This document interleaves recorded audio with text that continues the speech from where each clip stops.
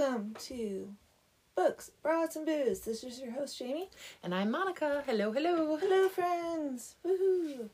This month we have the wonderful story of The Princess Bride. Yay. I was so excited about this episode that I did buy an illustrated edition, and it's really pretty. It was definitely worth the purchase. Yay. It is very pretty. It's very nice. It's a lot nicer than my garage sale find that I used to have. I just have the ebook now because I really like ebooks. It's so much easier to have like dozens of books in one little thing. You just open up and actual books laying around everywhere, staring at me, judging me like you said you were going to read me next. I'm like, I know, I will. I agree. After you got me that little Kindle, oh my gosh, I love it. Because at night when I work, when everyone's asleep, it's dark in the house, but I can still read. It's fantastic. I know, because I like to read in bed at night, and it's hard for me to see because I'm older now. And I'm like, oh, the print's too small, it's too dark in here. I'm like, I can make it brighter, I can make it dimmer, I can make it bigger. I'm like, yeah, this is so much easier. Technology. So we have some discussion questions that I got from a website called readinggroupguides.com. Yeah, and we're going to mix it up a little this time because I feel like Jamie is the Princess Bride expert. And so I'm going to read the discussion questions this time. And this is, our third installment of books that are movies. And we were really excited about this one. Yeah. All right, so we'll start with question 1. William Goldman states that he is adapting The Princess Bride from a novel written by the great Florence writer S. Morgenstern. Do you believe that there really is such a person? Why or why not? And why do you think Goldman might want to confuse readers about this point? Is that confusion necessary for the kind of story he is trying to tell? So I believe that S. Morgenstern is not real. That he made that up so that he could narrate the story and be part of the story. And I don't know what his goal was for that. Like, I don't know, maybe he thought it would be more fun, more personal to be a character in it as well. Yeah, definitely. And I feel like it kind of, it makes it, he wants us to not believe. It's almost like he wants us to believe it's a real story, but yet it's also kind of obvious that it's not. So it is really creative. I love the story when he's talking about as a kid. My dad read me this story all the time, and I thought it was so great, and I gave it to my son to pass it on. Because stories are what makes us. And I was like, I can see that, though. I can see that stories are what make us. Yeah. Because there's stories that I read as a kid, as a teenager, as a young adult that still are part of me today. And it does kind of bum you out when your kids aren't into the stuff that made you so happy as a kid. Yes, it does. Yeah. Although his telling of it was kind of made him out to be this jerky dad because he didn't even read it for him. He just had his lawyer take him a copy of it, and so he didn't even know. And so that was kind of funny, he's got this. Funny, he was sick, and his dad read it to him, and then he's off on some business trip, and yeah. So that might have something to do with why he liked it so much, and I think that was the point, was that it was personal between him and his dad. Yeah. His wife's like, he gave it a try. Just let it go. And it's like, what do you mean, let it go? I will not. Oh, the wife. I think there's a question about that. That's a whole nother thing. That was hilarious.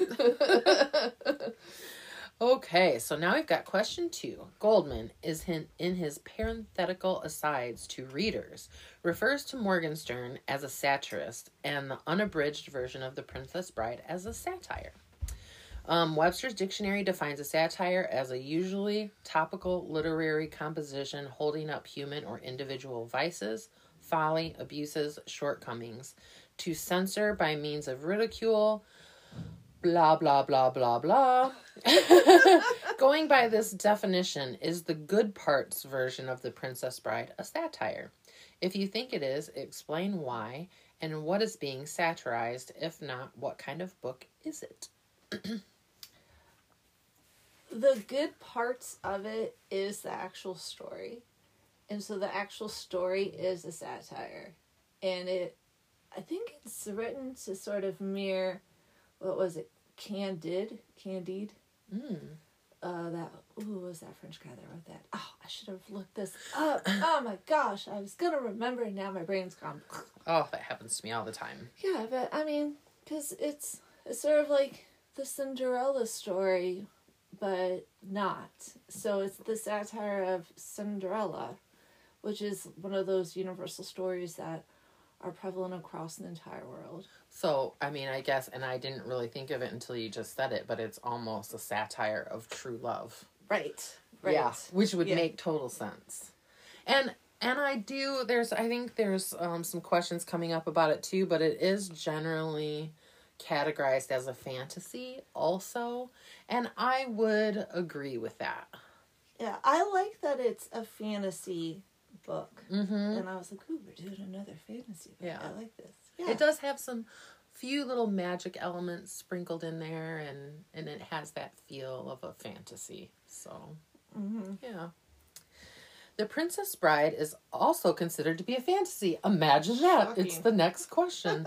The paperback version published by Del Rey Books is actually marketed that way. The most famous fantasy novel of the 20th century is J.R.R. Tolkien's The Lord of the Rings. In what way does The Princess Bride resemble Lord of the Rings? In what ways is it different? What a great timing, right? And I right found after these we did The Lord of the Rings. I mean, I was like, oh man, this is good. This is so good. Serendipity. Yeah. So, like, The Lord of the Rings has that realistic, magical feel to it, which is what The Princess Bride is like. It's like, yes, there's some magic to it. There's some elements of, other characters in it. But it has the feeling of being real. And that's how The Princess Bride is. I would 100% agree with you. I get really possessive of the Lord of the Rings books. Like, it's my only 5-star review on Goodreads, and nothing else compares to it. It stands alone. I feel like you really can't compare it to any other book. But that being said, yes, you're right. It does have the feel of it being like more real life. But where The Lord of the Rings is definitely much more serious. And this is definitely like a slapstick comedy, kind of. Right. So they are comparable, but yet they're worlds apart. It's also like a third of the size. True. You can read it in one night. You really don't have to look up many words in the dictionary. No. No, you don't. You can read it through one time and get it, whereas I've read The Lord of the Rings probably half a dozen times, and I still get more out of it every time. So yeah, that's very funny. Goldman wrote the screenplay for the film version of The Princess Bride. There are many differences between the two. Identify as many as you can, and why do you think Goldman made these changes? With which of his choices do you agree or disagree? So there's another book that is all about the making of the movie of The Princess Bride. It's called As You Wish. And Cary Elwes, however you say his name, actually wrote it. And I think that's definitely worth a read if you're really into the movie.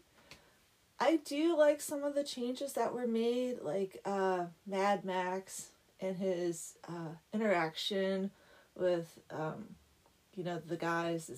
It's like, oh, it wasn't true love. I mean, that's just funnier in the movie, and the wife that he has is funnier in the movie.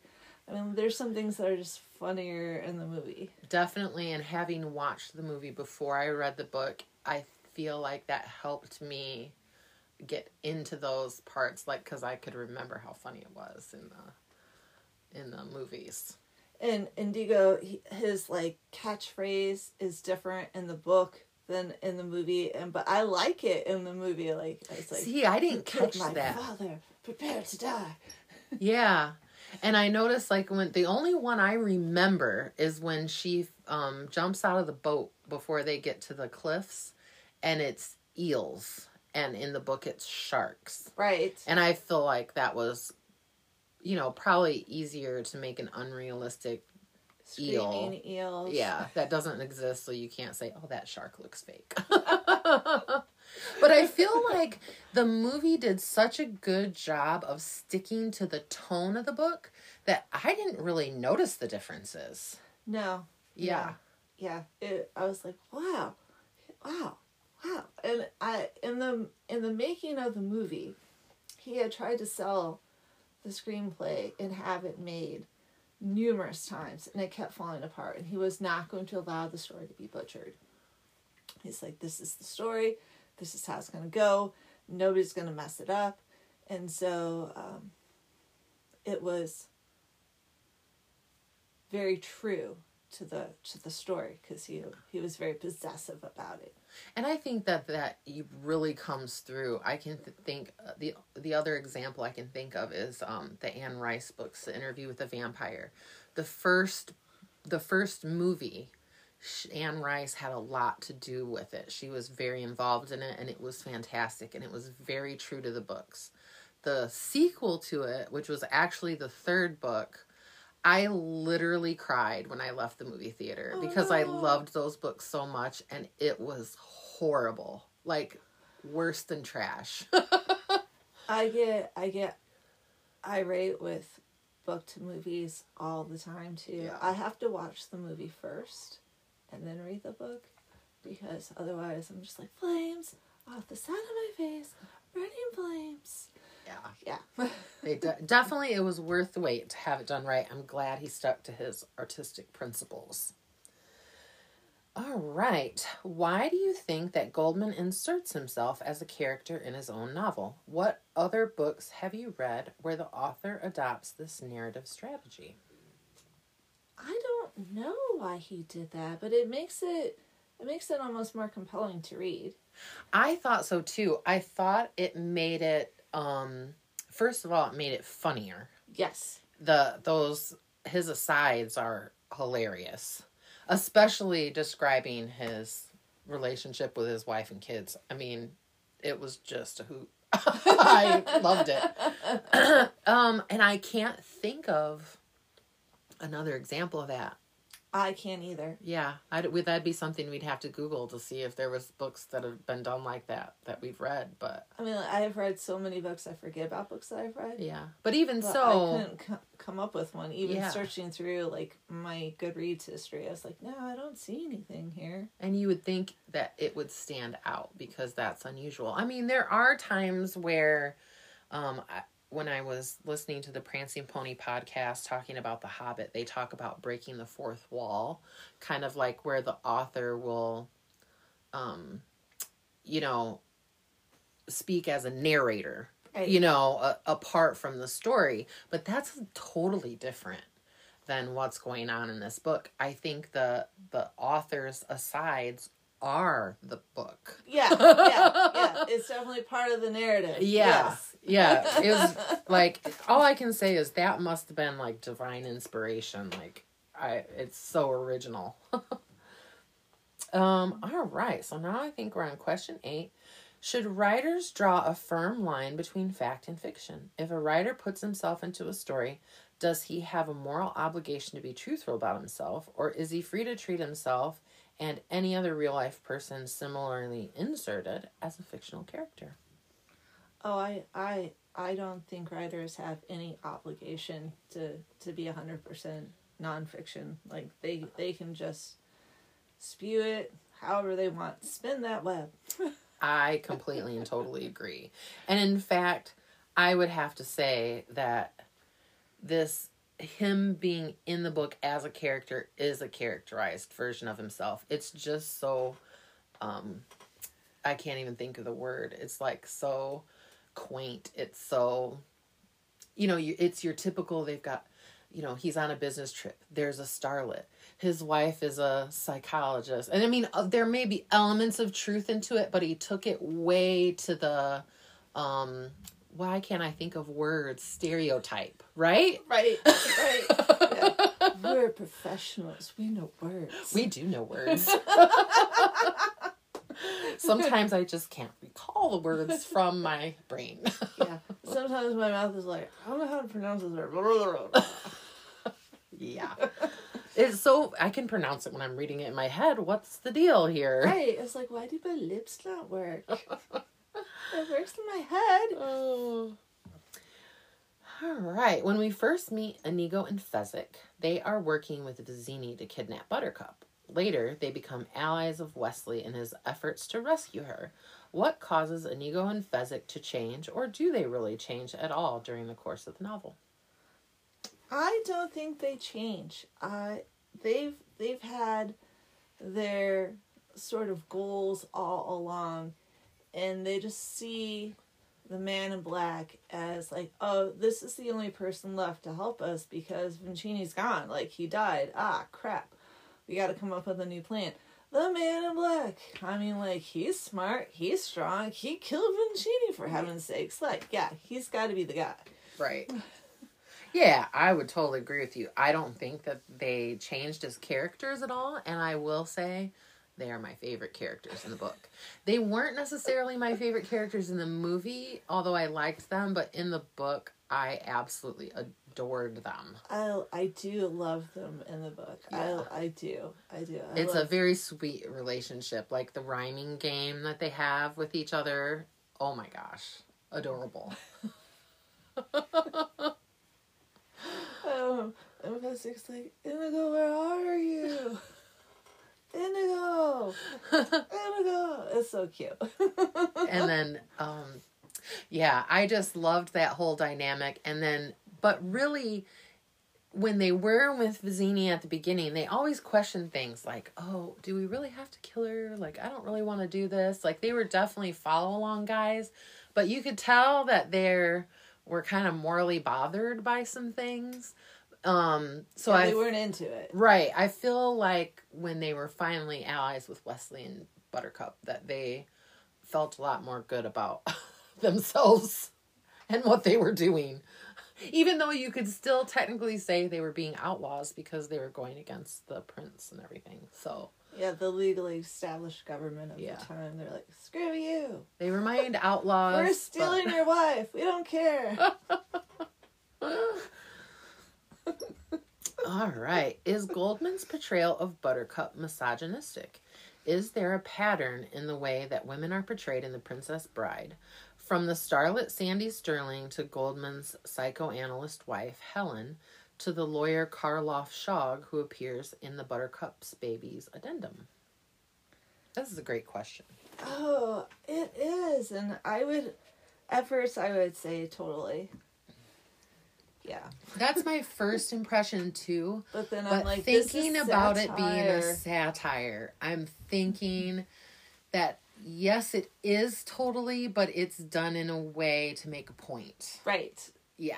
That's exactly where I went with it too. I'm like, oh yeah, it is. I'm like, but this is a satire, and he's making a point of making it very misogynistic. Yeah. Because, I mean, if you think about a lot of these classic, like, true love stories and stuff, they are like that. Right. You know. What a perfect breast. You wouldn't want to harm it. Oh my gosh. Yeah, but it wasn't, it's kind of like, I've used this analogy time and time again. It's kind of like the difference between art and pornography. You know it when you see it. And it didn't make me feel icky reading those parts. So I'm thinking that the intention was pure.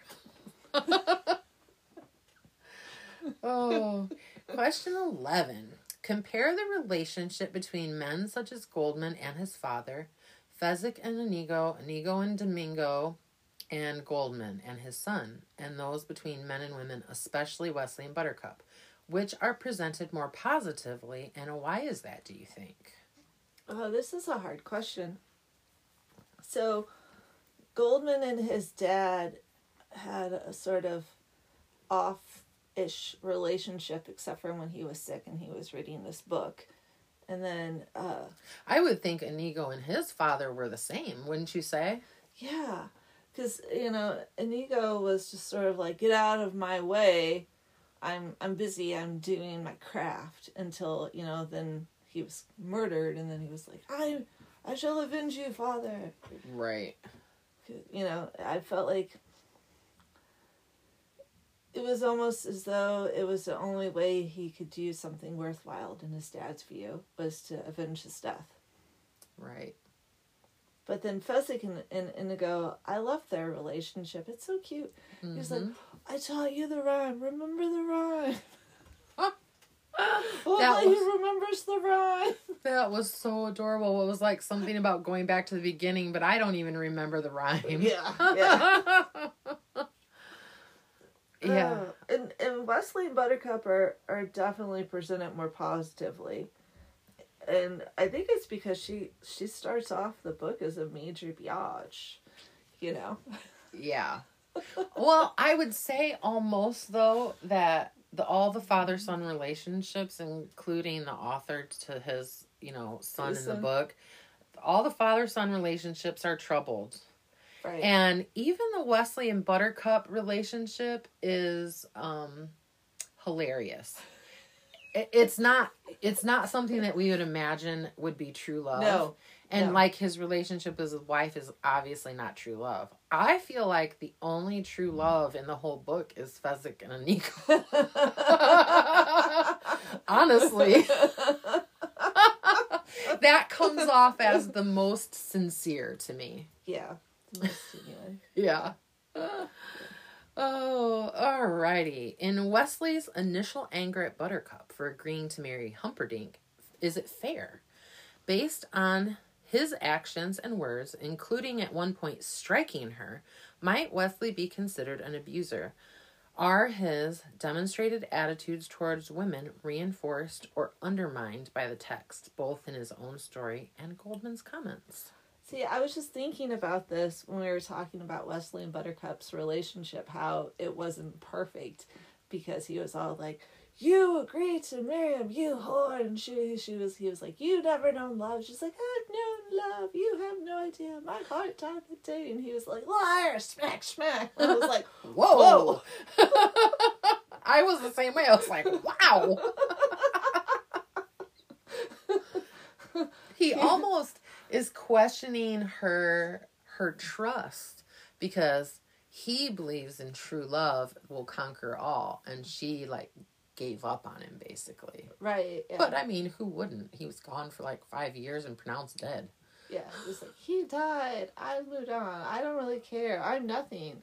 And he was like, you should be dead instead of marrying this jerk. And I was like, wow. I mean, I don't really see how he behaves towards other women. I don't remember any other parts of the story where he's really interacting with other ladies. It's it's a lot of guys in the story. Definitely. It's very man heavy. Yeah, and I think we can just put that back to the satire part of the whole thing. All right. In the next question, I'm going to skip one. So the next question is 14. In the introduction, Goldman writes, but take the title words, true love and high adventure. I believed that once. I thought my life was going to follow that path. Prayed that it would. Obviously it didn't. But I don't think there's any high adventure left anymore. Later he adds, and true love, you can forget about that too. Does the rest of the book offer support for these words, or does it refute them? I love his ending about instead of the happy ever after ending, the sort of well, and then it was good enough, right? That'll work. They're not super happy, but they're not miserable. It's just sort of a real relationship where there's some fighting, but yeah, they love each other. So, I mean, the whole part about the high adventure, I don't feel that's true, but... Well, I feel like it kind of takes the book as this childish version of what you think your life is. Yeah. And then most people grow up and have obligations, and, being married is, of course, your true love, but then you have to figure out how to live with people and You're like, listen to them snore and, like... put their clothes where you don't want them. Yeah. So I think the dishes away wrong. I'm just complaining about my kids right now, but yes. I think the book does then support that, because it is like you said, it's not a happily ever after kind of thing. And you think, when you're growing up, I'm going to do all these things and I'm going to do, fun stuff. And you're like... Oh, when I was little, I was so mad at my mom. She wouldn't let me get McDonald's. And I said, when I grow up, I'm going to eat McDonald's every day. And she just laughed. And now I'm like, oh, I haven't been to McDonald's in 10 years. My younger son is like, when I grow up and I'm president, when it's my turn, and I'm like, yes, when you're president, I'm going to make, so that renewable energy has to be the main source of energy, and I'm going to put the planet first, and all this other stuff. And, if only it were that easy. Right. And you know what? That pretty much sums it up. The essence of that question is we lose that optimism. It's pretty sad, actually. Now I'm depressed. Well, it's more of an innocence than an optimism. You're right. I would agree. Total difference. Yeah. Mm-hmm. Yeah. All right. In another parenthetical aside from Goldman, he quotes the mother of one of his childish friends, Edith Nesser, the author of a terrific book on how we screw up our children, as telling him, life isn't fair, Bill. We tell our children that it is, but it's a terrible thing to do. It's not only a lie, it's a cruel lie. Life is not fair and has never been, and it's never going to be. Do these words sum up the theme of the novel? Why or why not? I would say it's pretty close to it. Yeah. Mm-hmm. Because they have their true love at the beginning, and then they're torn apart. They're about to act together, then they're torn apart again. She sends for him. He's being tortured. And then, technically, she's a married woman who's running off at the end of the story. Technically, yes. And, and it's sad because none of us, and I think that we do kind of perpetuate this because we don't want our children to lose that innocence. And we want them to have belief that they can do all these wonderful, great things that they want to do. We don't want to burst their bubble, but we do know that it's going to get burst eventually. Right. Which is, it's horrible. Even saying that, I feel like a monster saying it, I think I still do that to my almost grown children. I think I still try and pump up their dreams, a little bit. I think the world is a terrible enough place. So is it cruel? Is it a lie? I'm going to look at it as it's encouragement, maybe. I don't know. I don't think it's cruel. I think it's more of trying to protect them and keep them innocent for as long as you can. Yeah. Just because, when you lose that innocence, it's sort of, you lose some of that happiness with it too. Yeah. Ooh, deep question. Deep question. All right. Oh, and then I think we'll go to the last question. Is Goldman laughing with his readers or laughing at them? I could say both. Yeah.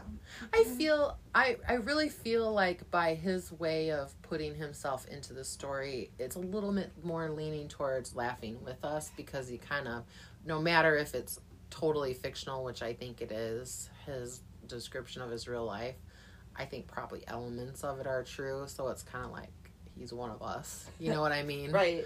But yeah, I think you're right, though. It is a little bit of both. So the interesting part is the end of the book, he's like, okay, there's, 3 different endings. There's the S. Morgenstern ending, they ride off, yay!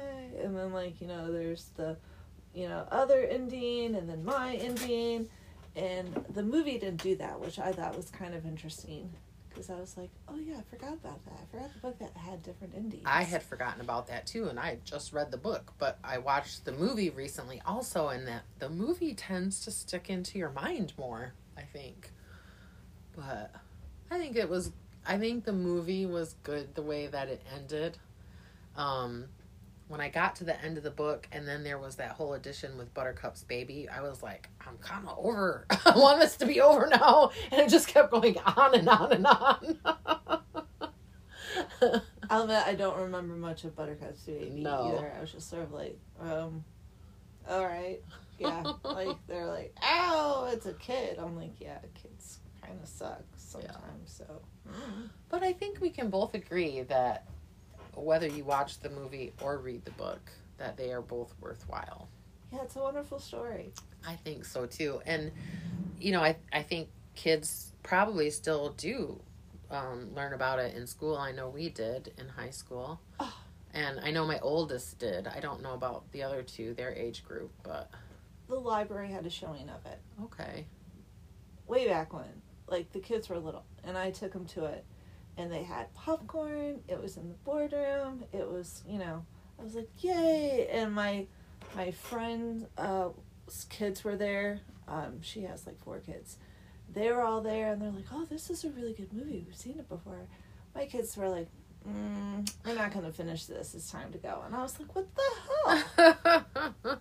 I am so deeply disappointed in you. I think that was the first time I was deeply I'm like, you like Scooby-Doo, but you're not going to like The Princess Bride. Were they maybe not quite old enough? Maybe. I don't know. Yeah. Because I was just like... I'd be curious to whether they liked it now. If they were to watch it now, if they would like it. Yeah. Mm. Yeah. Maybe. Mm-hmm. Maybe I have to try watching a movie with them again. Mm-hmm. I don't know. It's not a very long movie. No. Yeah. Yeah. I know, and like the younger one, I was watching the last Lord of the Rings movie, and he was like, oh, I'm going to watch this with you. And I was like, but this is the end. It's not going to make a lot of sense for you. And he was asking a lot of questions. I'm like, well, this is nice perspective that I have to explain all this stuff, but I keep having to also pause a 3-hour movie. I'm never going to finish this. Isn't that the truth? Oh, shoot. He gave up after like 45 minutes. I was like, oh, thank God. Yeah. And then yelled at me that I hadn't finished it. I'm like, I would have finished it. Oh, shoot. Oh, so, for our beverage this month, so I'm doing a dry 21 days. Yay. And I've just been plagued with illness this year. Had the COVID, had the flu. So I'm taking a little break on my body. And so now we're tea, books, and broads today. Yes. So I got some Shakespearean tea from the local tea shop. She has it blended up based off of tea that was in... Oh, crap. Now I forgot which play it was in. The Tempest, maybe? I don't know. Anyway, she has it created just from that. It's peppermint, lavender, summer savory, sweet marjoram, and calendula flowers. And it's delightful. It's a really great tea. You don't even have to put honey in it or anything. It's just fine how it is. It's very minty, and I like it a lot. So that was been our beverage tonight. Yep. So you have any parting thoughts about The Princess Bride? I think those questions were great. I think we pretty much covered everything that I had in mind to talk about. How about you? The only thing we didn't talk about was I was really ecstatic when Count Humperdinck was finally both in the movie and in the book. Yeah, he was a real villain. Yeah. He definitely had the evil vibe. Like the other people are like, yeah, I don't know about him. I'm like, ugh. Yeah. Ugh. No, that was it. Yeah. Well, great. Well, I guess that's all for tonight then. Thank you everyone for listening. Bye. We'll see you next month.